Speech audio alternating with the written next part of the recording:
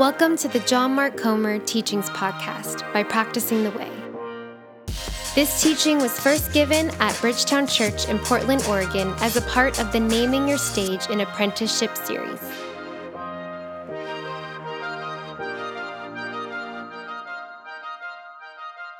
Hi again, those of you walking in late and or in the annex. Great to see all of you.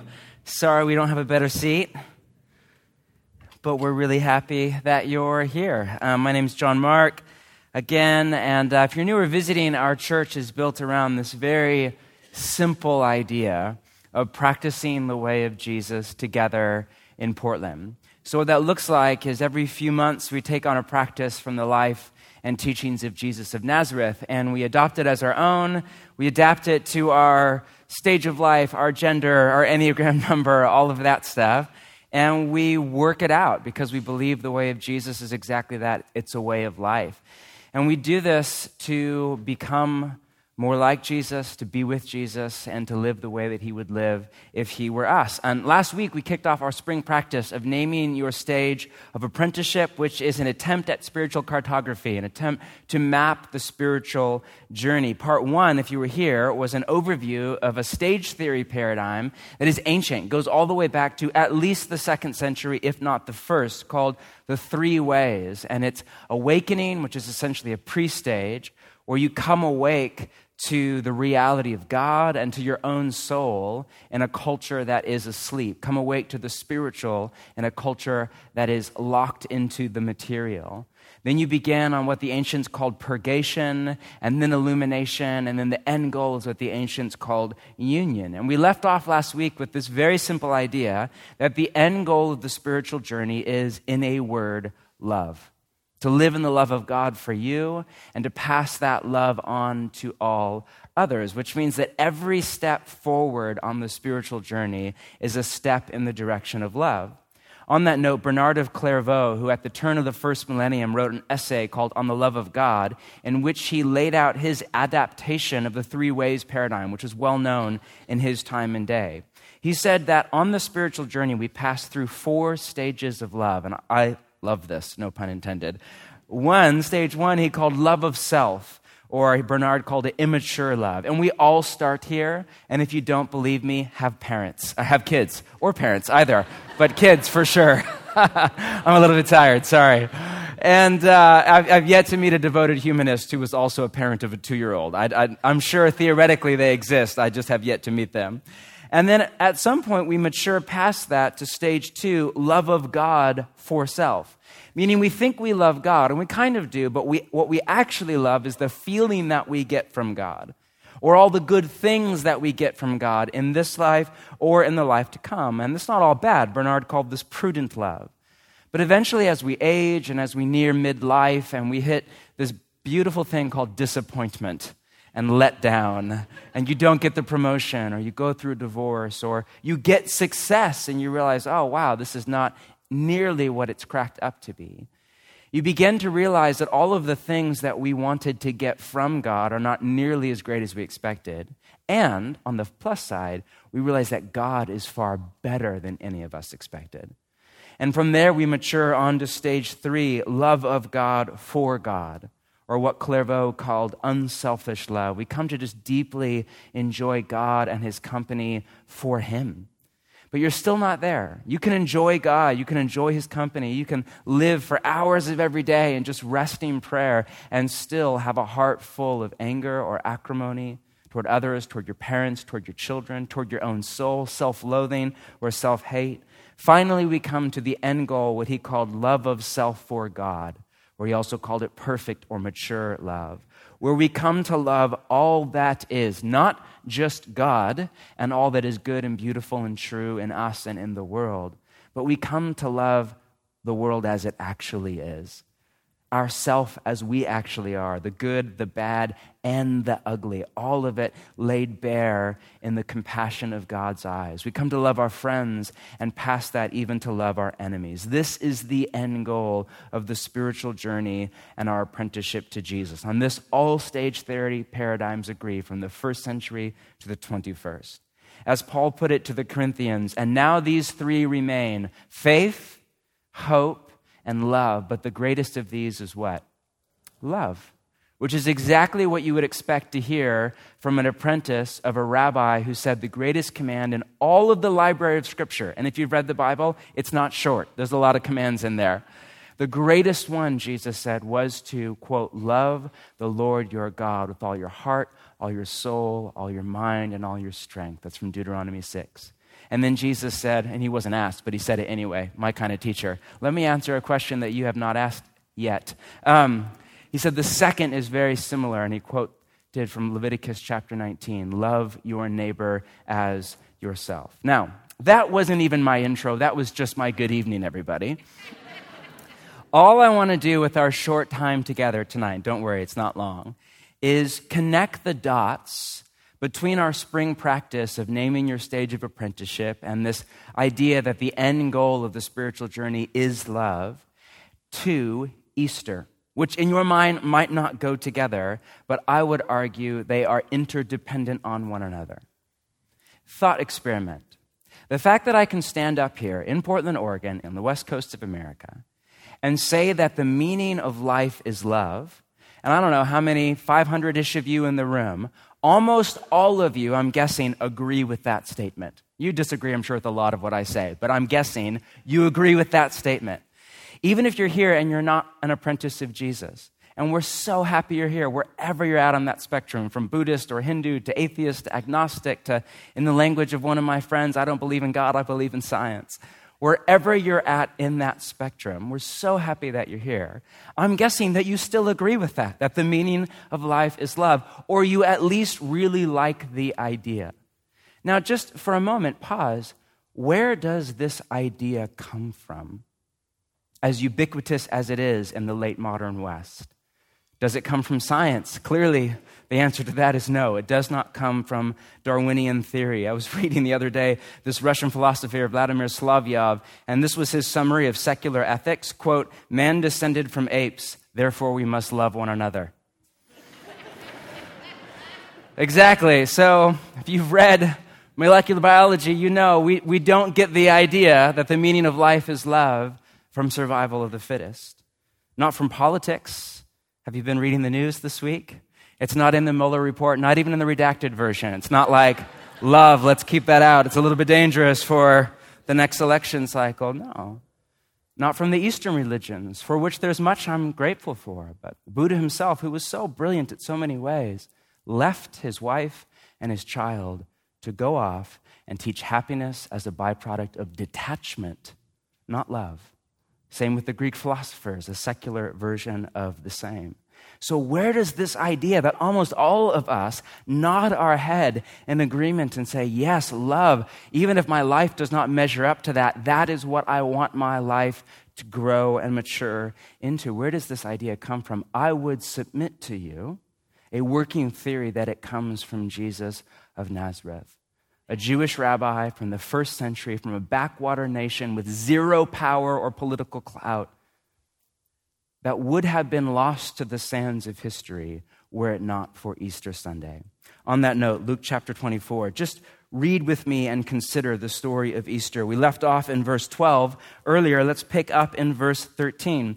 Now that same day, Easter Sunday, two of them in context is the apprentices of Jesus, and notice it's anonymous, which is from the writer Luke. It's on purpose. One of them is named in a minute. Scholars speculate it's a husband and wife, but there's no name here, and that's on purpose for you to read yourself in the story. It's any man, it's any woman. We're going to a village called Emmaus, about 7 miles from Jerusalem. They were talking with each other about everything that had happened, Jesus' death, the rumor that he was alive. Most people thought it was, quote, nonsense. We read that. As they talked and discussed these things with each other, Jesus himself came up and walked with them, but they were kept from recognizing him. He asked them, what are you discussing as you walk along? They stood still, their faces downcast, right? There's a sadness on the first Easter. One of them, named Cleopas, asked him, are you the only one visiting Jerusalem who does not know the things that have happened here in these days? So it's a little bit lost in translation to English over the centuries, but this is funny. This is Luke's attempt at humor, or an ancient form of it, irony. Jesus is the only one who knows the things that have happened there in these days. But I love that Jesus, and this is Jesus' sense of humor, he just plays along. What things? He asked. About Jesus of Nazareth, they replied. He was a prophet, clearly more than a teacher, powerful in word and in deed before God and all the people. The chief priests and our rulers handed him over to be sentenced to death, and they crucified him, a victim of religious violence, as our brothers and sisters in Sri Lanka were this morning. He is no stranger to that. But we had hoped, notice past tense, that he was the one who was going to redeem Israel, meaning the one there is language for the Messiah, the would-be king of Israel, come to usher in the kingdom of God, read, defeat the Roman Empire and set us free. In addition, some of our women amazed us. They went to the tomb early this morning, but they didn't find his body. They came and told us that they'd seen a vision of angels who said he was alive. Then some of our companions went to the tomb and found it just as the women had said, but they did not see Jesus, and it's clear that the two here do not believe. He said to them, and this is Jesus' harshest language in the Gospel of Luke, "How foolish you are, and how slow to believe all that the prophets have spoken. Did not the Messiah have to suffer these things and then enter his glory?" And beginning with Moses and all the prophets, he explained to them what was said in all the scriptures concerning himself. Now that is a podcast I would love to download. As they approached the village to which they were going, Jesus continued on as if he were going further. But they urged him strongly, "Stay with us. It's nearly night. The day is over." He went in to stay with them. When he was at the table with them, and this is just rich and symbolic language for the Lord's Supper, he took bread, gave thanks, same language used a few chapters before for the night before his death, broke it, and began to give it to them. Then their eyes were opened, and they recognized him. And classic Jesus, he disappeared from their sight. So Jesus. They asked each other, "Were not our hearts burning within us while he talked with us on the road and opened the scriptures to us?" The Belgian theologian Edward Schillebeeckx was once asked, if you had to pick one story or text from the Bible to name our cultural moment in the late modern West, what would you pick? And he immediately said, Luke chapter 24, the road to Emmaus. Notice the few similarities between their first century world and our 21st century world. First, they lost faith in Jesus, at least not in his life, but in his death and his resurrection, in Jesus as the Messiah, and with it lost hope. When Jesus died, their faith in Jesus as anything more than just a rabbi with some crazy ideas, but as the Messiah or the King of Israel, and their hope for the coming of the kingdom of God, all of that died with him. The key line is, quote, "We had hoped that he was the one." Two, the result was melancholy, confusion, and aimlessness. Melancholy, verse 17, quote, "Their faces downcast," a kind of pre-millennial Portland in winter ennui kind of emotion. They are confused, verse 23. "They came and told us different people are saying different things about whether or not Jesus is dead or alive, and they don't know who or what to believe." And as a result, they are aimless. In the story, walking away from Jerusalem, which at a literary perspective, remember you're reading history, but you're also reading literature. And from a literary perspective, Jerusalem is the place, one, of God's presence. It was the place of the temple, which at the time was the locus point of God's presence on earth, the overlap of heaven and earth, the top of a mountain, literally. That's where God was. And it's also the place of God, if you buy into Jesus' claims, death and resurrection. They're walking away from that. Put another way, they're walking away from God, from a literary perspective, and into the unknown, into Emmaus. We have no idea why they are even going there or what the end destination is. They're just heading off into the unknown. Does this sound remotely familiar to our day and age? Now, to say we've lost faith is very misleading. We actually have not lost faith.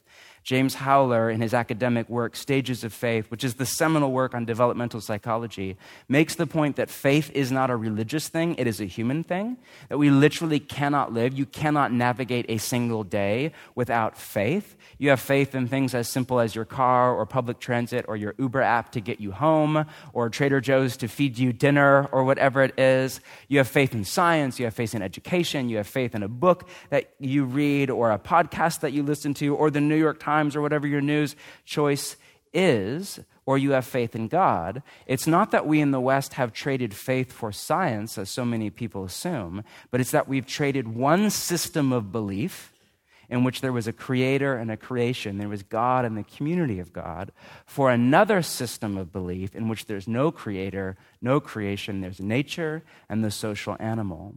The problem with the emerging system of belief in the West is it has no meaning. In it, we are literally just animals with time and chance on our side. And the problem is that human beings can't live without meaning. Neurobiologists tell us our brains are literally wired to search for meaning. Like your brain is set up to search for coherence in complexity. Viktor Frankl, in his famous book, Man's Search for Meaning, with is so worth your time if you've not read it. It's not very long. Jewish psychologist who ended up at Auschwitz. His wife was put to death. His family was put to death. I mean, just living horror. But through that, he turned it into a bit of a kind of research experiment as a psychologist, as a doctor, and began to treat patients right there in Auschwitz. And he came to the conclusion by the end of the war, and he did live through it, that the people who survived the concentration camp, some of whom, he went on to say, were even happy in it, were not the biggest, not the strongest, not the smartest, not the best educated, not the most wealthy or those that come from privilege. It was those who had meaning in their suffering. Those who had a responsibility, a sense of responsibility, and a commitment to live for something outside of their own survival. And he said, without that we die, literally or at least psychologically, whether you live in an Auschwitz or in a bougie apartment downtown. Now, to be fair, ethicists talk about the difference between discovered meaning and developed meaning. Discovered meaning is meaning with a capital N, meaning it's meaning that comes from outside of yourself. It's transcendent to our day, our age, our culture, our ethnic background, our gender, our social class, all of that. Now, this is a very unpopular idea in our society for all sorts of reasons. One, I think, from a cynical perspective, is we recognize that if there is one meaning with a capital M in life, then we are not free to do as we please. It's one of the reasons that so many people champion a progressive ethical vision, because if so-and-so gets to do whatever they want, then I get to do whatever I want too.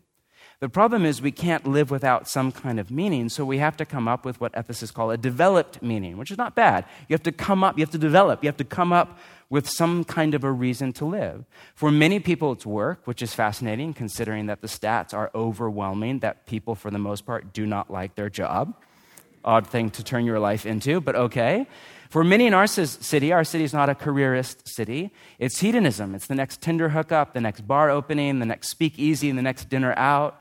It could be any number of things. It could be something simple and benign like leave the world better off than you found it, or save the planet, or just, drink craft beer. Whatever, which is fine. There you go. The problem with developed meanings, even though many of them are good, this is the tricky thing for the West as we go forward. They can't hold a society together in love. We end up fracturing into tribal war based on our own individualistic vision of a happy and healthy life. But not only have we lost faith, or better said, meaning, to a sense, we've lost hope. So this is just not like happy Easter stuff, but the suicide rate, just happy Easter, speaking of Easter, the suicide rate continues to rise at a serious level. To skyrocket. It's up 25% over the last 15 years, not to mention the number of people on antidepressants, which is now the second highest volume drug in the world, the number of people on psychotropics for anxiety. Another recent New York Times article on the spike in suicide, mental illness, anxiety, depression, unhappiness, which is, all over our country right now, and in the increase.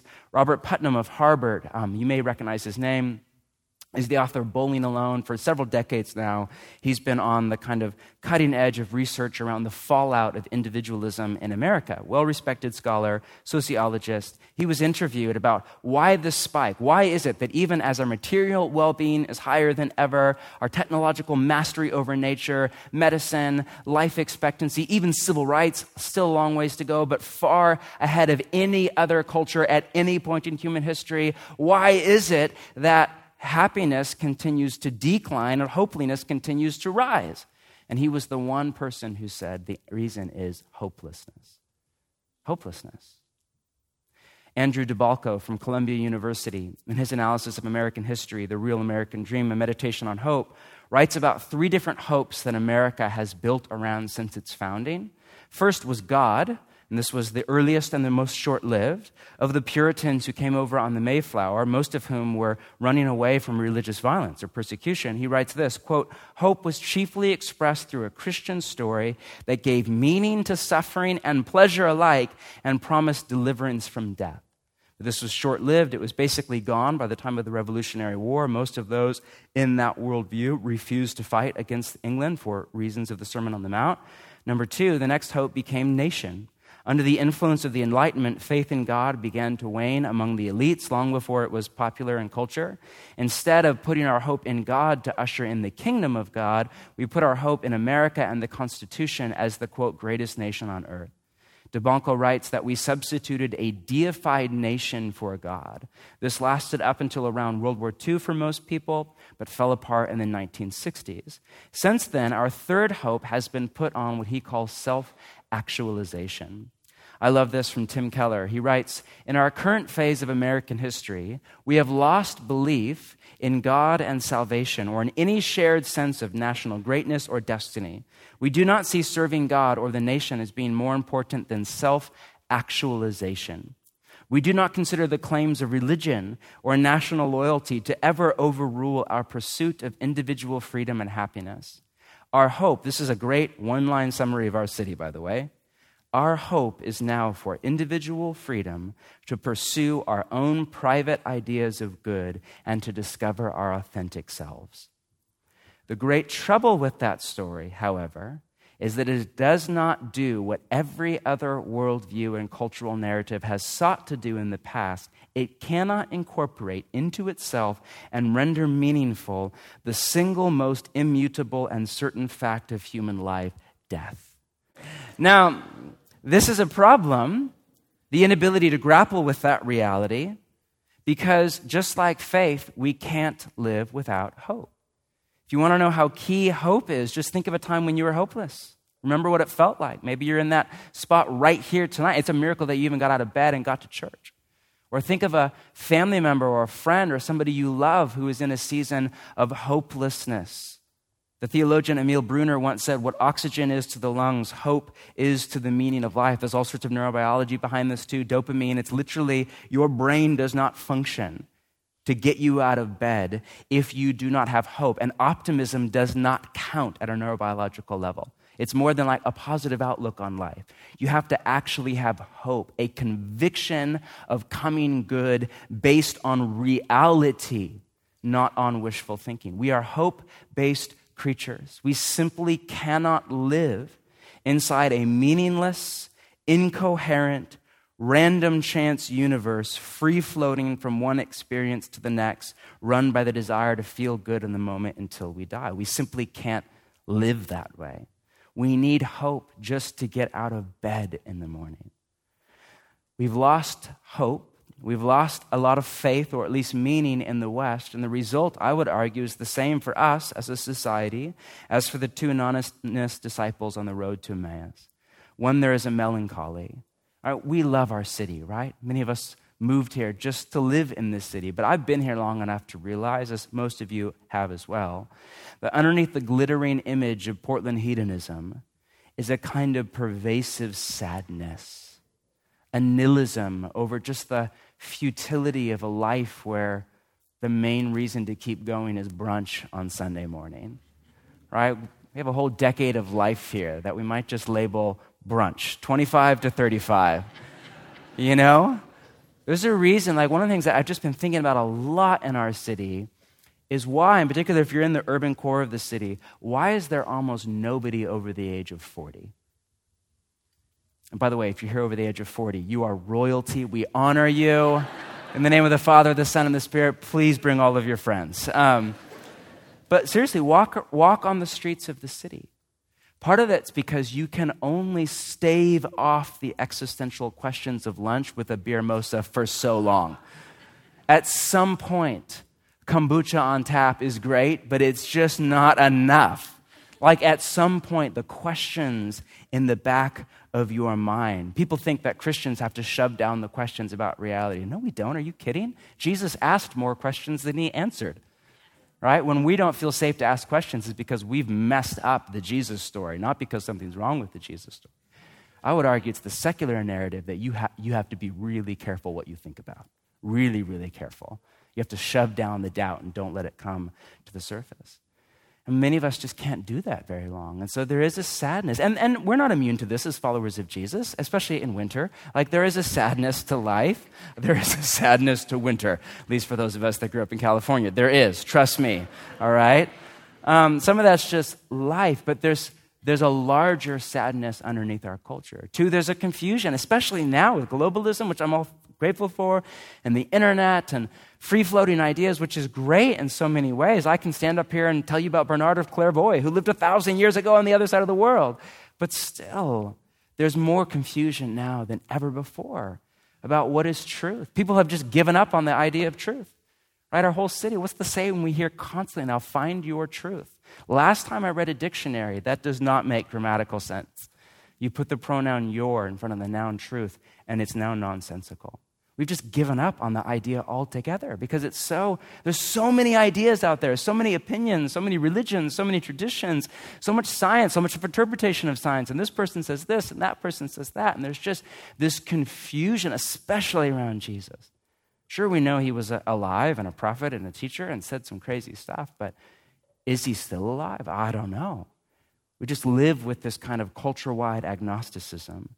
And as a result, there is an aimlessness.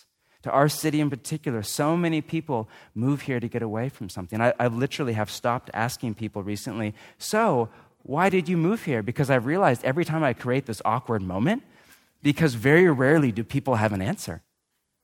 Most of the time it's to get away from mom and dad, or to just live in the city, or to do something new, or to get away from home, or to get out of the South, or whatever it is, right? So you laugh because you know, like those are 5 of my friends. But there's something, it's like the disciples in the story. Where are they going? You don't even know. They're just going away from what they thought was the place of God and the place of Jesus' resurrection. So my friends and my family and to all of you that are at Gas, we're so happy you're here. Whatever you think about all of this and however crazy it sounds, I just want to submit to you that into our city and our late modern world, Easter is better news than ever. It's good news in the language of Jesus of Nazareth. It's gospel. Melancholy, confusion, and aimlessness are exactly what you would expect life to feel like from the inside if Jesus is dead and his body is decomposing somewhere under the Palestinian soil. If there is no creator, there is no creation, there's no design other than nature with the capital N and survival of the fittest.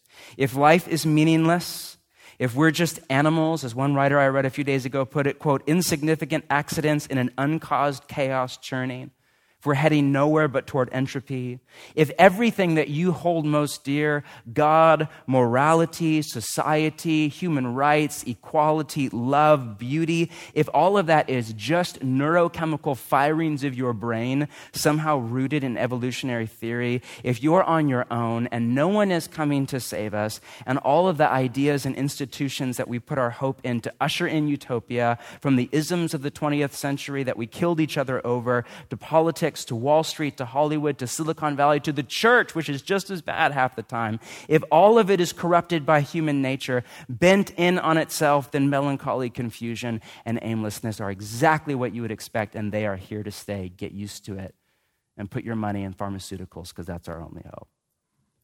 But if Jesus is alive and the tomb is empty, and there's no body hiding in the desert sand, if Jesus is who he said he was, if he is not just a teacher, he was that brilliant mind, but if he was more a prophet, great, even more, if he was the embodiment of the God that he called Father, what we all ache for, the love of a parent, a God of love and compassion and hospitality. And if the kingdom of God, the life-giving presence and healing rule of God is here in part and it's coming in full, if Easter was the beginning of the end for death and entropy's reign, if the resurrection of Jesus is just the start of what's to come, the resurrection of all Jesus followers to live not somewhere up in the clouds with Michelangelo, but here in this earth, made new in an age of peace and justice and human flourishing, all in love. That, my friends, is good news. It's really good news. It means that we have faith in reality, not in a myth or a figment of our imagination. If Jesus had not come back from the dead, none of us would be here tonight. I mean, just not like it's ridiculous. Unlike Buddha or other luminary teachers, Jesus not only said great things about ethics, he made audacious claims about his self-identity. He made audacious claims to be the Messiah, but not only that, the Son of God. Without Easter, he would be just another would-be Messiah, another Bar Kokhba, or more likely a failed Jewish freedom fighter that nobody ever even heard of, never wrote a book, never said anything worth writing down, lost to the sands of history.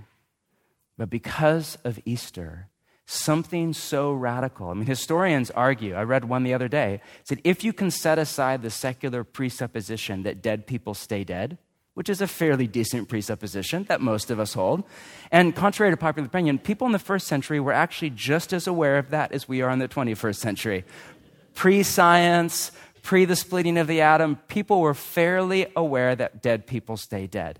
If you can set aside that presupposition, then most historians say there's just as much evidence for the resurrection of Jesus as there is for the fall of Rome or the rise of Caesar Augustus, or pick pretty much any event from around the same time in history. One of the many reasons is there's just no other logical explanation for what turned a whole bunch of Jewish monotheists who would not even bow down to an idol to turn around and start worshiping a Jewish rabbi as the embodiment of God. That was heresy, to the point that millions of them were killed for upwards of 400 years before it was legalized.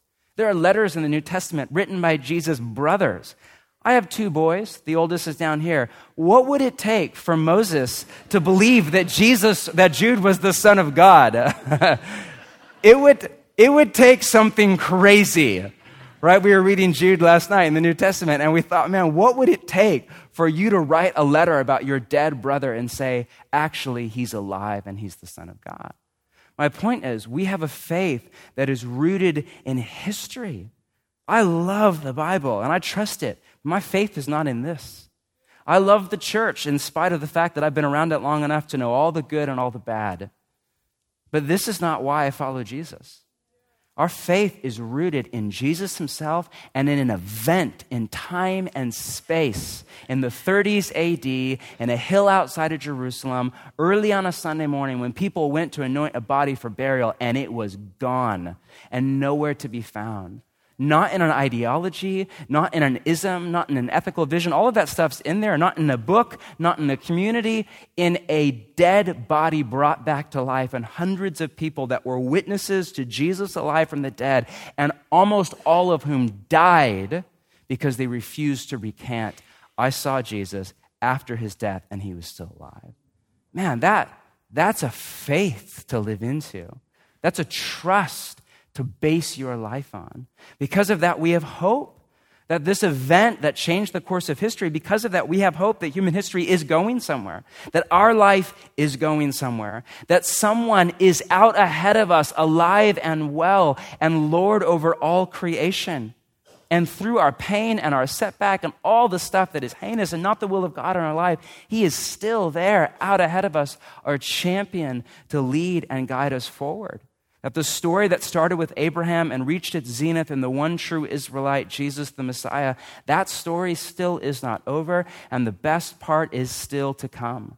So when politicians let us down, or when the government lets us down, or when the economy or our career lets us down, or when our church lets us down, or when I let you down, and I'm sure it's already happened, but if not, just hang out, it will. Or when we face suffering, or even death itself, we still get out of bed in the morning, not because we believe that human beings can solve all the world's problems. We believe they can't because we are the main problem in the world. Right? Put bluntly, the human heart is the main thing that's wrong with the world. But because we believe that Jesus can, and he has, and he will, and we are living proof of that. If Jesus can do a work in us, there's hope for the world. I am so far to go, and I'm so aware of that. But sometimes a thought experiment, I did it just this morning in church during worship by singing.